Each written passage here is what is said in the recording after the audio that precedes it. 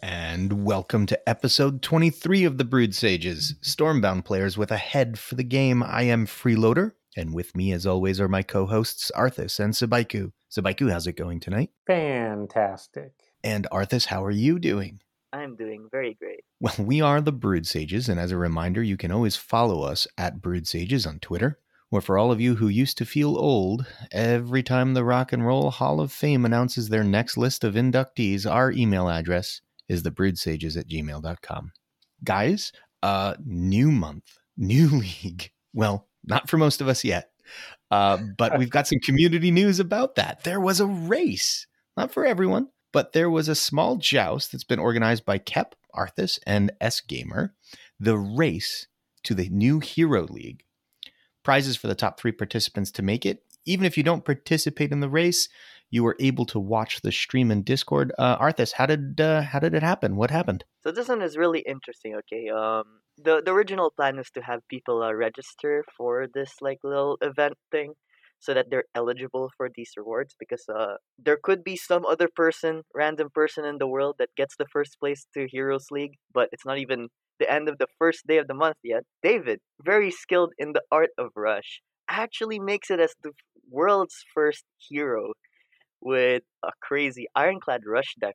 And what's really surprising is, well, for one, he wasn't actually a participant, but Berzosa decided to also give him some rewards because he actually had a very impressive achievement, and that was not only making it to the Heroes League in like 5 hours. Under 4 hours. Oh, under 4 hours. I think I remember Berzosa mentioned that he guessed 5 hours with his team, and he was actually the most optimistic guess.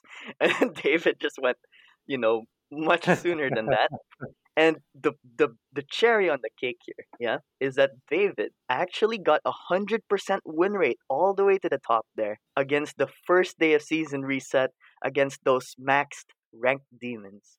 He actually did it. What a mad lad. Because MKM, who also reached second place in the Heroes League. Very funny. He was multitasking. So he was talking about his experience. It was very, very fun. MKM taking the first place prize for this event that myself, Kep, and S-Gamer organized. He takes the first place prize for, like the 80 rubies. Yeah, he wasn't really close to like 100% win rate. So David really pulled up some crazy shenanigans there. Coming in third, fourth, and fifth place to Heroes League today, we got Wolifan, Oni, and Critical Pancake being the first 5 in the world to go to Heroes League. So very big congrats to these people.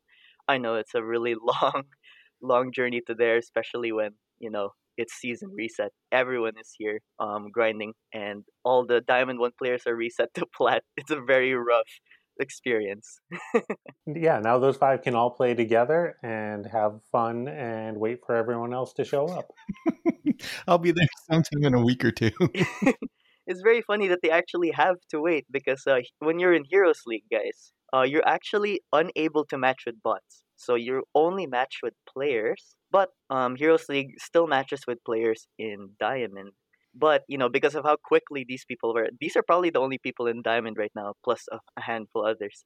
So matchmaking for them is going to be very difficult. They might have to like DM each other. It's like, hey, I want to play. You want to play? Let's go. Let's queue into Heroes together. Hopefully they're all in similar time zones.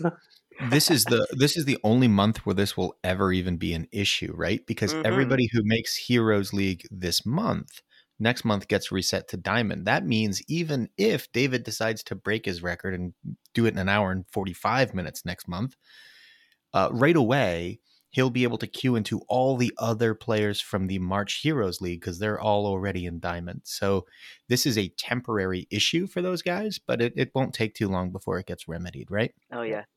Yeah, there's definitely some growing pains in the first month here. Oh, yeah. But it's a one-time problem. Exactly. So speaking of one-time problem and slight changes to the leagues as they are, Sabaiku, there's been some updates to the Heroes League. Yep. One of the things that was talked about earlier was special avatars, and Brzosa debuted those on Discord.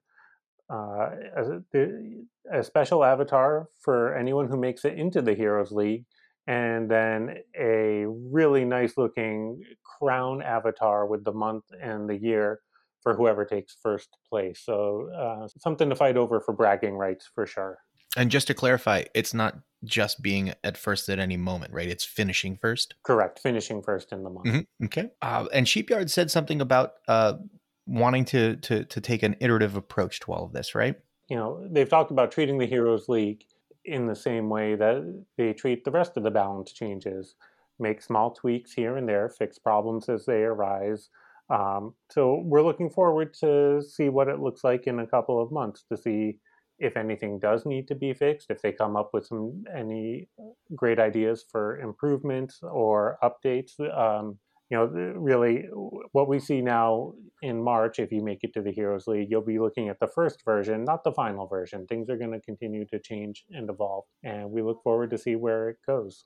And Arthis, it's not just changes to the league structure that's happening, right? There's also potentially, we hear word that maybe there's going to be some card changes coming up. I mean, like we heard before, it's been pretty much confirmed that they're doing things like reworking Warfront and Heroic Soldiers, right? And we're all still very excited to hear what those are, and particular mechanic reworks do in terms of like the attack and defense mechanics that we already mentioned in episodes before. So we are still waiting on those.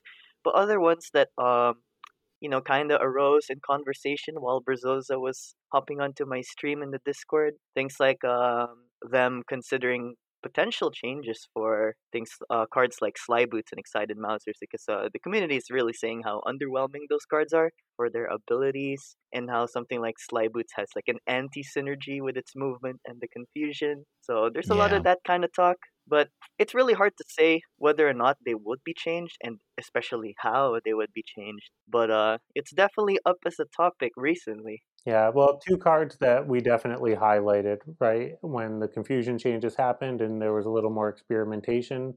I certainly was among those who played with Excited Mousers and Sly Boots and Melodious Kittens, and were really just underwhelmed by the way the cards functioned, even in a deck that was geared around them. So Right. I do hope that this is something that they can fit in. I know they've got a busy schedule at Sheepyard. I know they've got a lot of plans, but taking care of these little things along the way would certainly help out in making the game just a little more interesting, and the collection a little more usable. Yeah, it'd be nice to see some more of the cards that Sheepyard has introduced to the game, getting to see, I don't want to say maximum amounts of play, but at least, it'd be nice to run into them. Subaiku, there's also an ad-free battle pass being mentioned. What do you know about this? Something that they're working on, some economy changes. Hopefully, when you buy the battle pass, the premium pass in the future, you'll be able to get an ad-free mobile version of the game, where you just earn extra coins per win. We don't know anything about how it will function, but it's something that they've been talking about and is rumored to come. So, as somebody who plays primarily on mobile, I don't play on Steam hardly ever. I'm very much looking forward to this. Another economy change that is being discussed is tiering gold per win based on the league that you're in, as a potential solution to incentivize players who stay down in platinum farming with their max level collection to move up in ranks a little bit. If you get 10 gold per win in platinum, but 20 gold per win in diamond, would that incentivize you to move up, even if your win rate goes down a little bit? I think it would for most people. So that's something that they're working on implementing, hopefully in the near future, also. And I say that not as somebody who plays primarily in platinum and gets farmed, but as somebody who plays primarily in diamond and wants to just see more players there and see queue times decrease. Yeah, that would be really nice as well, Yeah, wouldn't it? because I mean, just to elaborate on the little changes they were considering was like gold and below, you'd have the 10 gold, for win, and then you get the plus 10 from watching an ad. For platinum, it would be 15 plus 15. Diamond and heroes would be 20 plus 20. Like those are some serious gold changes. And just to like remind you guys, these are all changes in terms of like how fast you're gonna be gaining your gold, like in how many games you're playing. but it's not like the gold cap is going to increase. I'm not going to say that's a bad thing. For most people, this is a very good thing. There's only a small handful of people who really do go to the gold cap every single day, right? Because that's a lot of commitment. That's a lot of time and a lot of games. Right. So this actually helps so many players, and actually still helps those people who do grind the gold cap every day because they finish much faster, right? It's much nicer in that sense. Provided their win rate doesn't drop too much as they move up in the league. Yes. We shall see if these farmers actually have this skill. But anyway, Oh, take that with a grain of salt, guys. I'm sorry. Ooh. But the thing I'm excited about is especially for like the Diamond and Heroes League. Like this very small percentage of the player base that's actually in Diamond and Heroes League. Queue times tend to be like quite long, like very long, yeah. So now even with the long queue times, it makes it worth your time for actually winning because you get so much more gold now. So that makes it so much nicer, you know. It's a really nice quality of life type of deal. makes it a little less likely at the top levels that you'll run into a bot. Makes it a little less likely at gold and platinum that you run into a farmer. Hopefully makes the experience better for everybody along the ladder. Yeah, I think that's the big takeaway from this, right? Recognizing that there are, I don't want to call them inappropriate behaviors because it's not an inappropriate behavior if the economy is set up in a way that incentivizes certain behaviors. Well, then it's just, it's just kind of on the devs to say, okay, well, let's change the economy in a way that incentivizes behaviors that we want to have happen instead. So if they do recognize this is reducing the level of fun that a portion of the player base is experiencing, all for it, right? Like 100% do this. This sounds great. Exactly. And as somebody who does not come close to the gold cap most days, I would certainly appreciate a little uptick in my resource accumulation. Earning more gold per win gets me more upgrades, makes more decks viable, makes me have more fun the whole way too. Oh yeah, I'll always take more gold, please. All right, guys, let's move from upcoming changes to a previous change. We've now had Temple of Space for 2.5 days. Wow, that's a long time. I know. Arthis, have you been experimenting with it? I played a little bit, but it's just really hard to play with how low leveled mine is. Because right now it's level 3, and I spent a lot of fusion stones just to get it to level 3. I'm a bit frustrated that I spent that much. Not because the card's bad or anything. It's just I just can't play it the way I want to because of how underleveled it is. But it's definitely a really cool card, and there's a lot of optimization that can come into play that I'm seeing. Because one of the things I noticed was I think I'm based on my experience. It seems that my original theory crafting before the card released about investing on a Temple of Space on your second row as early as you can, it's actually really good for you in most cases because it really defends that area of the board constantly. Not to mention, it's still very easy to set up aggression with the diagonal placements and bypassing units just for 3 mana. It's pretty cool because I mean I posted some of my screenshots of like when this was really helpful. And I've been talking a lot with Berzosa. He actually tends to like just do the full 6 mana combo most of the time, but I'm more theory crafting into like how to set up the card. Both very different play styles. I actually found it really useful. I had the 15 tower quest, and it turns out when you have a tower that behaves like Ami, it's fantastic for playing against a bot and just cycling through as often as possible. If there is one criticism that I would put out there, it's just the legendary rarity level of the card. I think, and this is my personal opinion, this card is the most exciting card Sheepyard has introduced to the game. It's a brand new effect. It is just so bizarrely like different way of playing the game and thinking about the game. I love it. I think it's fantastic. And the only thing that I don't want to say sad about, because I'm not sad. I'm excited about the card. But the only thing that's a little bit of a downer about the card is just the rarity level of it is going to make it very slow to get adopted. And I would love for this card to just be seeing a ton of play because of just how novel and exciting and fresh the games feel when either you're playing it or playing against it. Because in both cases, both players have to now deal with a new set of rules about how the game is going to be played, right? I don't know. I don't want to be too down on the card because I think the card's brilliant. I love the card, but even at an epic, I think it would be easier to see more adoption. I'm just worried we're not going to see too much of it for another month or two. Well, I guess that just shows how excited I really am for the very, very likely promotional offer of like a big bundle of all the temples once they're all released. Uh, Kitty has said it's most likely going to happen after someone asked about it. So Oh. you can tell I'm preparing my best card in the game, the credit card, right? We're going to slide from here into the sort of the main topic of the day. And I'm going to propose sort of a concept, right?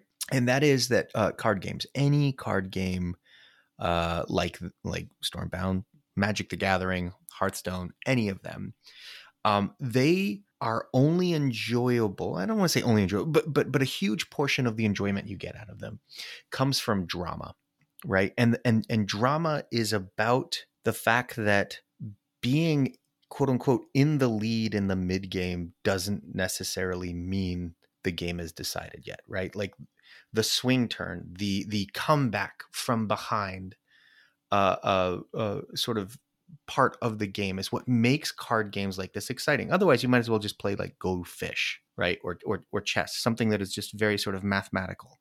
And maybe that's being a little too harsh to chess, but it's being certainly fair to Go Fish. I've played a lot of it lately, I can tell you.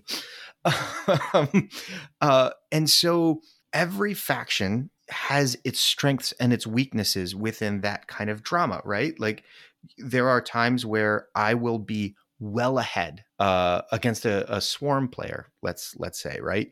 And they manage to just knock me down to like 4 or 5. And I recognize, even though I've got complete control of the board, if they've got Vindicators, this game, there's drama, there's excitement. You don't know who's going to win yet, and so those kinds of swing turns from each of the factions exist, and at different times during just the 1 year, 1 month tenure that Sabaiku and I have had, we've seen some of those swing turns be heavily nerfed or changed. I'm looking at Queen Bucks. That was a insane swing turn where you could have the majority of the board. Most of the units are yours. And then suddenly Queen, Bucks, Dreadfons comes out and the board looks very different the following turn. We saw that get nerfed. We saw Aaron get nerfed. We've seen linked golems, which was kind of a very early swing turn from Ironclad. But within the idea that these kinds of turns are necessary, we don't want them to go away completely. We don't want cards like Queen to just disappear. There's also the question of, are some of them unfairly balanced, right? And this is kind of the catch-22 of trying to introduce these. If you have these kinds of turns, you create drama, but then people who are losing can still win a game. That should be okay, unless it's getting ridiculous, right? And then it doesn't matter what you do for your first 5 or 6 turns. If your opponent RNGs into the right thing, the game's decided despite any skill. Now, Arthis and Sabaiku, I ask you this question. Over the last couple of months, we have seen Ironclad on the top of our meta report in terms of play amount, play frequency. If you consider the meta report a relatively accurate representation of what most of the player base is choosing to play, and if we assume that they're choosing to play that because the power turns for that faction are better than the alternatives, Ironclad's been up there quite a bit lately. In fact, it hasn't been dethroned yet. We're hoping that it might be this month, but we don't know yet. It's still too early to tell. What do we think? Overall, how do we like how Sheepyard is gently making a lot of adjustments to the game instead of sort of making sure that Ironclad left, right? Early on, they did with Winter, and boy, did Winter go away the following month. Job well done. Oh man. That might have been too much though, right? And so their current tact tends to be gentle nudging of the power level of the power turns downward. I'm looking at Hunter's Vengeance right now. I'm looking at Fort Tonic. I'm looking at linked golems. These we've seen adjusted over the last couple of months. Aaron no longer can play Gift. What do you guys think? I'll start with Sabaiku. How do you think the game is being balanced? Do you like it? Yeah, I will say I do like it. I like that they're working with a light touch. I think that they learned from the early changes to winter where they really did just destroy the play rate for quite some time until people started figuring out new decks that worked. I think winter is actually in a pretty good place now, although admittedly it took some changes to the other factions for winter to get to a good place also. But Hmm. people are Hmm. finding decks that don't utilize Frozen Core that are okay stalling an extra turn to play Gift on 8 instead of on 7, and it's working out well. I appreciate the light touch. Um, I do think that it was appropriate that they hit Ironclad a lot because, to your point about drama comes from doing something powerful with your turns, right? Like that's enjoyable. It was coming too early with Ironclad. It was coming with linked golems, and you had too many cards that you could combo with it to make it consistent. It was coming too early with Fort Tonic because you had unstable costing only 2 mana and providing a hefty amount of strength also for only 2 mana. So it was almost guaranteed to survive a turn. So you could set up that unstable build and know that you'd be able to play a unit, 2 units, and Fort Tonic afterward. Now, hopefully, with that change to Fort Tonic, knock on wood, I haven't been seeing it in my play today, at least on the first day of the month. And it seems to have really slowed down those Ironclad decks to the point where I've been playing Winter Control and I can handle it. Not every time, but that's okay. I'm not supposed to handle it every time. Just the fact that I can handle it some of the time is a vast improvement. Okay, and Arthis, what do you think about the sort of gentle touch in these nerfs? I know we say gentle, but I know there are a lot of people who are, big fans of these really strong cards, saying that these are like card killers, right? Things like a 50% increase in mana, right, from 2 to 3. Like that's actually big. A lot of people are still overreacting. I don't know, maybe overreacting. It's debatable. That Chestnuts got murdered at level 5, which low key I agree with, but I know it's still a really good card. It's just people I think fail to see it. Yeah, Chestnuts got murdered, but also they deserved it. Yeah, they definitely deserved it. Much Well, like that remains to be seen yet. Chestnuts was one of the few cards I think that when winter is really strong, it's one of the cards that a lot of players go back to or used to go back to be able to beat strong winter decks. And if winter does come out on top of all of this and looks very strong, if Ironclad can't get there, there's going to be a conversation about we need Chestnuts back. I mean, I still see it. I actually still see it. I love that it's Really? so much easier to deal with. Yeah, actually, I've countered it pretty nicely now. Yeah, Because it doesn't shocking. heal as much. Exactly. There's actually counterplay to the card now. Can you believe? Well, the card doesn't do anything. I mean, so I did try playing it, and it doesn't like even I played it. I got 2 pings off it. Felt very accomplished, and my opponent managed to clear it after 2 pings because it was down to 4 health, and he just never really worried about it. The rest of the game just kind of played around it because he's just like, well, look, if it's 4 points of damage every time, I don't care. Anyway, Yeah. but back to the question. Back to the question. Ignoring Chestnuts, the other nerfs, I would say, like because Shadowfen wasn't top dog in the meta report anyway. How do you feel about where Ironclad is right now? Do you feel like it's been pushed into the pack, or do you think like, well, it's still a little bit of a stronger faction than the rest, but it's much more manageable? I definitely think it's actually pushed closer to the rest of the pack. Do you Because think it's in the Mike's pack or still ahead? probably still slightly ahead, but we don't really know yet because we don't like people are still used to the same playstyle of 2 mana, Fortonic, 2 mana Hunter's Vengeance. They still kind of play it in that way, which they probably shouldn't. But because of that, it's like it's hard to really differentiate. In many cases where they do play like Fortonic or Hunter's Vengeance or something like that, I would compare it to the time where okay, what if it was 2 mana there? Oh, that means they could have played Gifted Recruits here. I know they have it in hand, but they actually can't. They have to end their turn now. Like these are big changes in terms of like bringing down their power level and how fast they can just develop that power turn for the rest of the game, I do like it because I've actually seen some Fortonic, and I gotta say it really wasn't as scary anymore because they are less likely to actually set up for it because it's a lot more mana now. Yeah.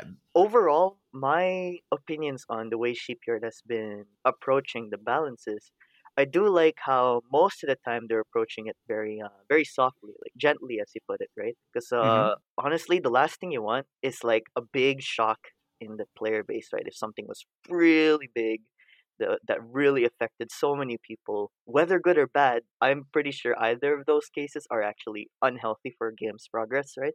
Because it's not like when something is nerfed gently and it wasn't enough, it's not like it will never get nerfed again, right? It's just nice that the way they approach it, they have the small changes, right? Small changes compared to like what people have suggested in the channels like card balancing. They're very small compared to those suggestions, and I'm it's sure. yeah. um I just want to say that like because of the small suggestions, it's nice because they really get to build the time scale to actually observe the data regarding the card, right? The win rate, the usages, and seeing how much different it is from before. And what if they were lucky? What if that small nerf actually was the sweet spot? It would be really bad if they nerf or buffed something too much and they just skip the sweet spot by a bit and they have to change it again. If anything, smaller changes, the better, right? Exactly. So you look at chestnuts, right? Like chestnuts were nerfed in a previous round. The strength was decreased, and the ability was not changed. And it turns out at level 5, it was really the ability that was making it overpowered. So they came back in and adjusted it again. Yeah. If they had done that right off the bat, it would have been, well, we accidentally did it a little too much, but we're not going to go back and rebuff the card because that would just drive everybody crazy. If you nerf something too Yeah. far, it's very hard to go back and make it stronger. But if you nerf something a little bit, it's easy to tweak it and nerf it a little bit more. If you buff something too much, it's easy to nerf it and bring it back. Right. As an example, what they did with Void Surges, right? They gave it this really big buff because it was so underused, underpowered, and it actually was too much. There was a little outrage, right? And yeah, they brought it back Absolutely. down again. Like we don't really want that, right? We don't really No, want that kind of like drastic changes in the game, right? Especially with the way with how harsh the Stormbound economy is. Anything you're investing, like a lot of time, a lot of resources, and you're just seeing the way cards operate just like going left and right. It's just very bad experience for an investment type of game, right?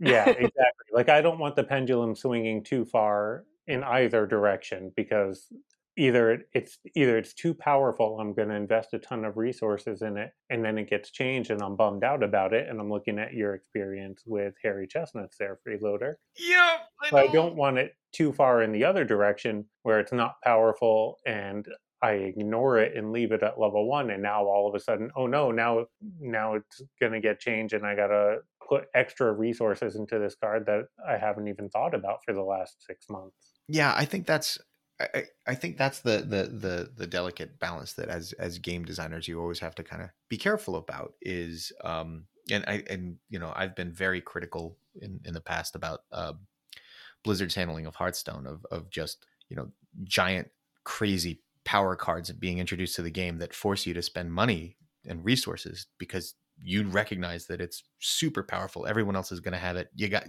as soon as it goes live, everybody's going to be playing it, and then within a day or two, everyone everyone's got it, and Blizzard comes out and says, "Guys, too powerful. Sorry, we're getting a lot of complaints. We're going to nerf it." And you're like, "Wait, no, I just got it. I just spent all this money on it. Let me play with it for a week." So it does create this sort of bad experience for everyone because the meta gets very overrun with the card when it gets too powerful, and I think that happened a little bit with Void Surgers. When it first got the buff, I think we saw it everywhere. I know I saw it in a couple of rush decks. But yeah, in general, I think that the more gentle movement of cards, nudging buffs and nudging nerfs, kind of a thing, is nice. The one downside to it, though, is it can prolong a meta after it's gotten stale. And so one of my concerns is just March is going to see Ironclad still on top. And that was going to be the next question I wanted to ask both of you guys is, we need to help our listeners out. Lots of things got nerfed. What's good? What should they be playing? What is still very powerful? I will say from my experience today, I played a lot more on day one than I normally do. And what I saw today was predominantly Ironclad. No Fort Tonic. I did not see much Fort Tonic at all. I don't think I saw it. And Winter Pact. And in Winter Pact, I still see Hunter's Vengeance quite a bit. And that Winter Pact deck that I'm seeing mostly, actually, I'll give a shout out because they're all variants off of what Woolifan used to make it to the Heroes League today. They're, they've got Gift, they've got Ulf, but aside from that, there's no Frozen Core, and it's utilizing Giovanna with Icicle Burst and Frost Hexers as the two freezes in the deck to just try to create swing turns throughout, like smaller swing turns where you're putting a decent sized dragon down, removing a unit from the board, and then getting to play more. But then the big swing turn is that Gift Ulf turn. What do you guys think? I'll start. We'll go back to Sabaiku. Sabaiku, what feels powerful still to you? I know it's very early, but if we can give our listeners any sort of advice or direction. Yeah, so I've been playing primarily Winter Pact this day. I was going to say this month, but this day so far. Mm-hmm. And it does still feel good. It can really still hang with most of the decks. I've gotten outrushed. I've gotten outvalued. It's been a struggle as I've been trying to optimize a deck that works for my collection, but Hunter's Vengeance is still absolutely powerful at 3 mana. I have no regrets about putting in my deck, but it feels fair. There are definitely times when I wished, oh man, if this were just 2 mana, I could play this and then follow it up with Westwind or whatever, but I think that it's balanced now. It's a good point for the card. I've been facing Ironclad, no real Fort Tonic, still a lot of buffs. Definitely have to watch out for Hearthguards more. I see that being played a little bit more. Me too. Which is, that's a nice replacement, and that's a powerful swing turn for Ironclad, right? As the only 2 mana structure in the game with Unstable, you can just go Unstable Hearthguards, and for 8 mana, if you still have your front, you can put a big chunk of damage into the opponent's base. I've been playing a lot of Swarm Rush, still perfectly viable. Forgotten Souls is just stupidly good. Zuri-based decks with Dark Harvest can definitely get a lot done on the board. So those are all really powerful turns. And I haven't been seeing a ton of Shadowfen, but it's really been eating my lunch when I do, because Cordia is ridiculously good, because Butchers is a ton of burst damage, because Claxi is a ton of value. So I think all of the factions really do have good swing turns, good value or tempo generating turns that makes what they do feel powerful. But I'm not feeling like there's anything that's overmatched. When I'm playing a control deck, I don't look at these turns and think, well, the game is over. I just can't keep up with this. So I'm actually, at least one day in, really happy with the state of the game right now. Ooh, okay. So you're going to take the Lake Wobegon tact, and all the decks are above average? All the decks are viable. All the decks are fun. Yeah, no, but I'm asking what's strongest. Play against. Well, my deck is strongest. I made it myself. Okay, and Arthis, what do you think is where do you think the meta is going to shake out in terms of, when we're looking at the meta report in two weeks? Where do you think most people are going to realize the strongest decks are, and which factions are you going to see rise to the top? I can't say I agree with Sabaiku, but that's a very hard question to. Oh, for sure. No, for sure. But everyone's struggling with it, so we can help them with it. Yeah. I don't know, to be honest. I know there's a rise of Ubis now, Ubis 5 particularly, because of the Chestnut's defenestration. But please don't nerf that next. Please don't nerf that. I'm literally saving up my fusion stones for it. Don't nerf Ubis. As much as I'd be very sad for Freeloader, I think it would be extremely comical if that happened.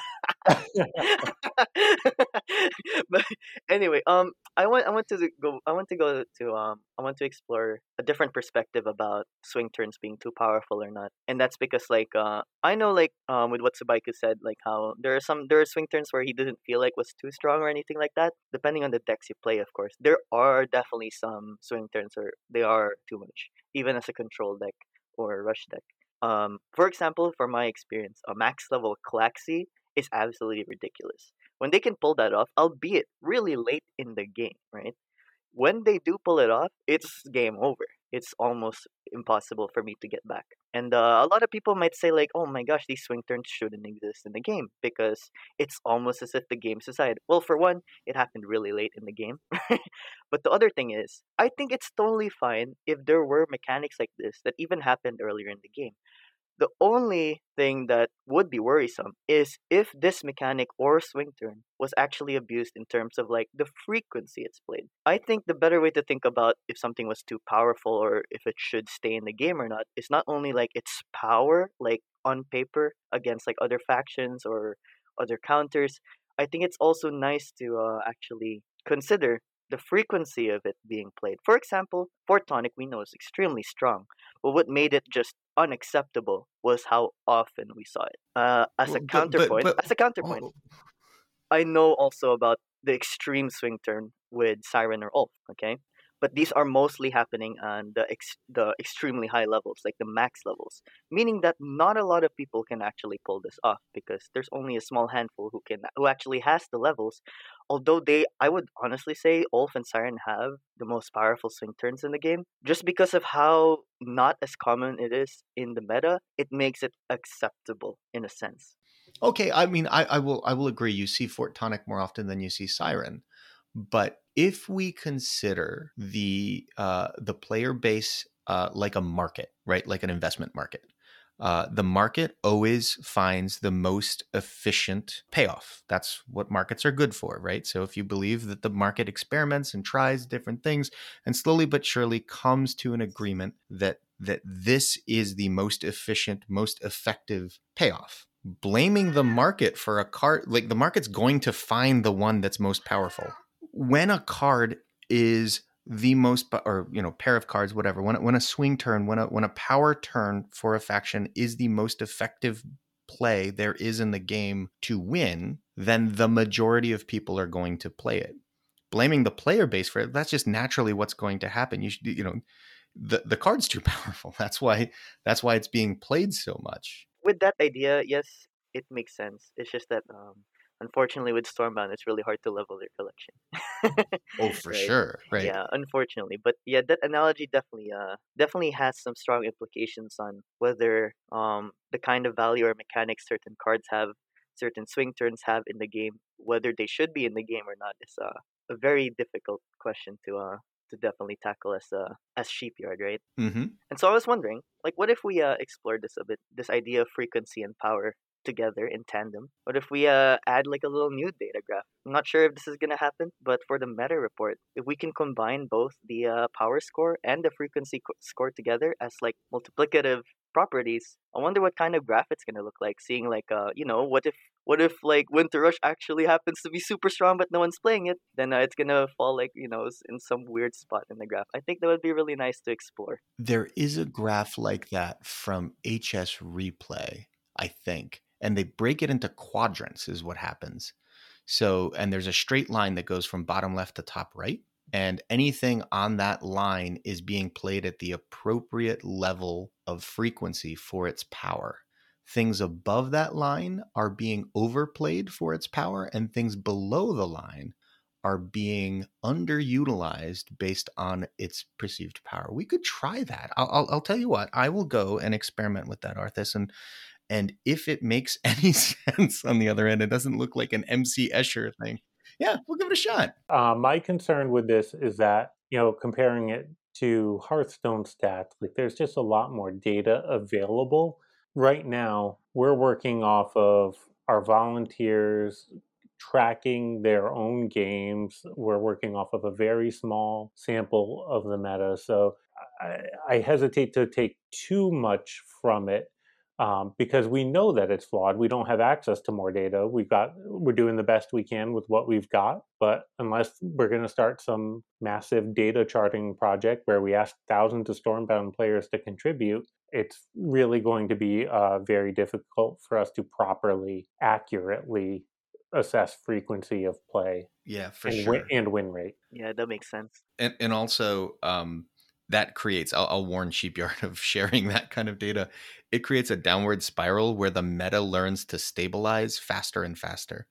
The availability of that data as soon as a new patch or expansion comes out means that within hours, people have figured out what's actually working and what's not. And the meta solidifies and stops being fluid and stops changing and becomes stale within the matter of days post a release of cards or changes.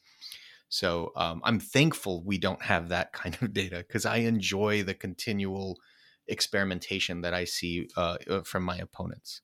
In that case, I guess I'm kind of happy that we are where we are. Arthis, we'll leave this conversation, but if you had to say right now what you think is going to be on top of the meta report coming out this month, what faction do you expect to see there in terms of most often played? Often played. Oh my gosh, I still think it's Ironclad. Okay, I do too. All right, so guys, let's move on from there and discuss the card of the week. I'm very excited about this week because I finally got to pick one. Faithless Prophets. Since this is my card, I'll let Sabaiku give us the stats on it. Faithless Prophets, a Shadowfen rare, 3 mana. Its strength at level 1 is 5, and then it increases from there to 6, 7, 8, and 10. So very strong for 3 mana, and it has 1 movement. The reason why it's so strong for its mana cost is because of its unique effect. After surviving damage, convert itself to fight for the enemy. Freeloader, you pick the card. Start us off. So I love this card. This was one of my earliest level 3s, and then for whatever reason, it stayed level 3 until yesterday. I just upgraded it to 4, which is part of the reason why I wanted to talk about it. But I love this card because of its odd uses. I like to put a unit or two on my opponent's baseline and then protect those by putting the Faithless Prophets on the edge that my opponent can attack into. Because if they attack into it with a weaker unit, they'll convert the Faithless Prophets, and then the Faithless Prophets sit there like a tower, preventing any of the other units of mine on the other side of it from being attacked. That's my favorite play with it. I know David G used to love to put it on his opponent's baseline by trading into something, so it would convert and be on his opponent's baseline, and then he'd use Copper Skin to poison it, so that at the start of his opponent's next turn, it would take a poison tick, convert again, and then go into base. I like that you said used to there because he did that to me 2 days ago. I mean, it's still great. Yes, these are definitely one of the coolest interactions with Faithless, having it, poisoning it so that it walks into the enemy base. Because, the poison actually triggers before the unit movement actually works. So it's really funny because it converts for the enemy and then it moves backwards into your base, dealing a lot of damage. And I know, like Freeloader said, David, quote unquote, used to do this. I know he also used to do this with Toxac back then, back when it only did, 5 or less damage. Now with Toxac doing more, it's a little harder to pull off, right? But it is still a really, really flashy way to end or seal games. And I would say one of my favorite things about Faithless Prophets is just how many edge cases this card alone puts into the game. How many bugs it is the sole reason of, the sole cause of. It's just like for example, when my extreme testing of Temple of Focus, I was just like, oh yeah, you know what? We have an entire section dedicated to Faithless Prophets. We're gonna see how this card works with Temple of Focus. And it's just bug after bug after bug. Faithless Prophets looking like, like they're facing you, but then they're blue, or they're completely not even on the board, but they're actually there. Like you can't see them. It's just, it's such a whack card. It's so clunky. It's so amazing. I love it. The mechanic is so unique. You can do so many weird things with it. I mean, just in general, it has a high raw strength value, so you can really use it defensively in so many cases where you would just like slot execute into your deck. But then you get to do all these weird, fun things with it too. You can try to tuck it in on your opponent's base and protect it, so it does a huge chunk of damage. You can use it to protect your other units, like Freeloader said. I've often tried to really keep it at level 3 or 4 so that I can trade into something on my opponent's baseline. It survives at 1, and then the butchers can go right through it for the lethal. Like that's one of my fun lethals with Faithless Prophets. Oh yeah, that's a good one. I'd say one of my although this isn't necessarily like practical in terms of rank, but my main use of it is when I have a convert quest. Because converting your faithless prophets actually counts towards the quest. So you know what I do? I just I put it on the board safely. I poison it, and then it's just gonna convert back and forth, back and forth, back and forth every single turn. Just moving up and down, and then my quest counter is just ticking, and it's just like, heck yeah, this is great. Every time the enemy's front line is reset, but also not reset.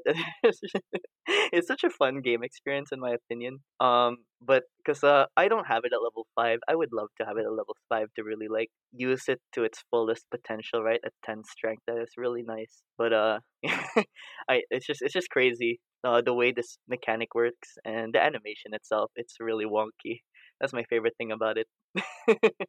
Yeah, it's just a really fun card to play, right? Like it makes you think about the game differently, and it makes your opponent kind of have to make some determinations as well that are a little outside the norm, which is why I really enjoy it. So guys, that's going to end the main portion of this episode, which means it's time for me to remind you to please contact us, preferably in our channel at a Stormbound Discord server. But you can also find us on Twitter at Brewed Sages and always email us at thebrewedsages@gmail.com. We also just want to remind you we have an additional way for you to reach out and support us. We have just started our Gumroad account about a month ago. You can come on and become patrons of our work. Check out the link in our Stormbound Kitty page. This week, we didn't hear from anyone. This is the first time in a while where no one really gave us a question. But that's probably a good thing because we've gone a little long anyway. So let's just say that's going to do it for this episode. For Arthis and Sabaiku, I am Freeloader. We are the Brewed Sages, reminding you to stay hydrated.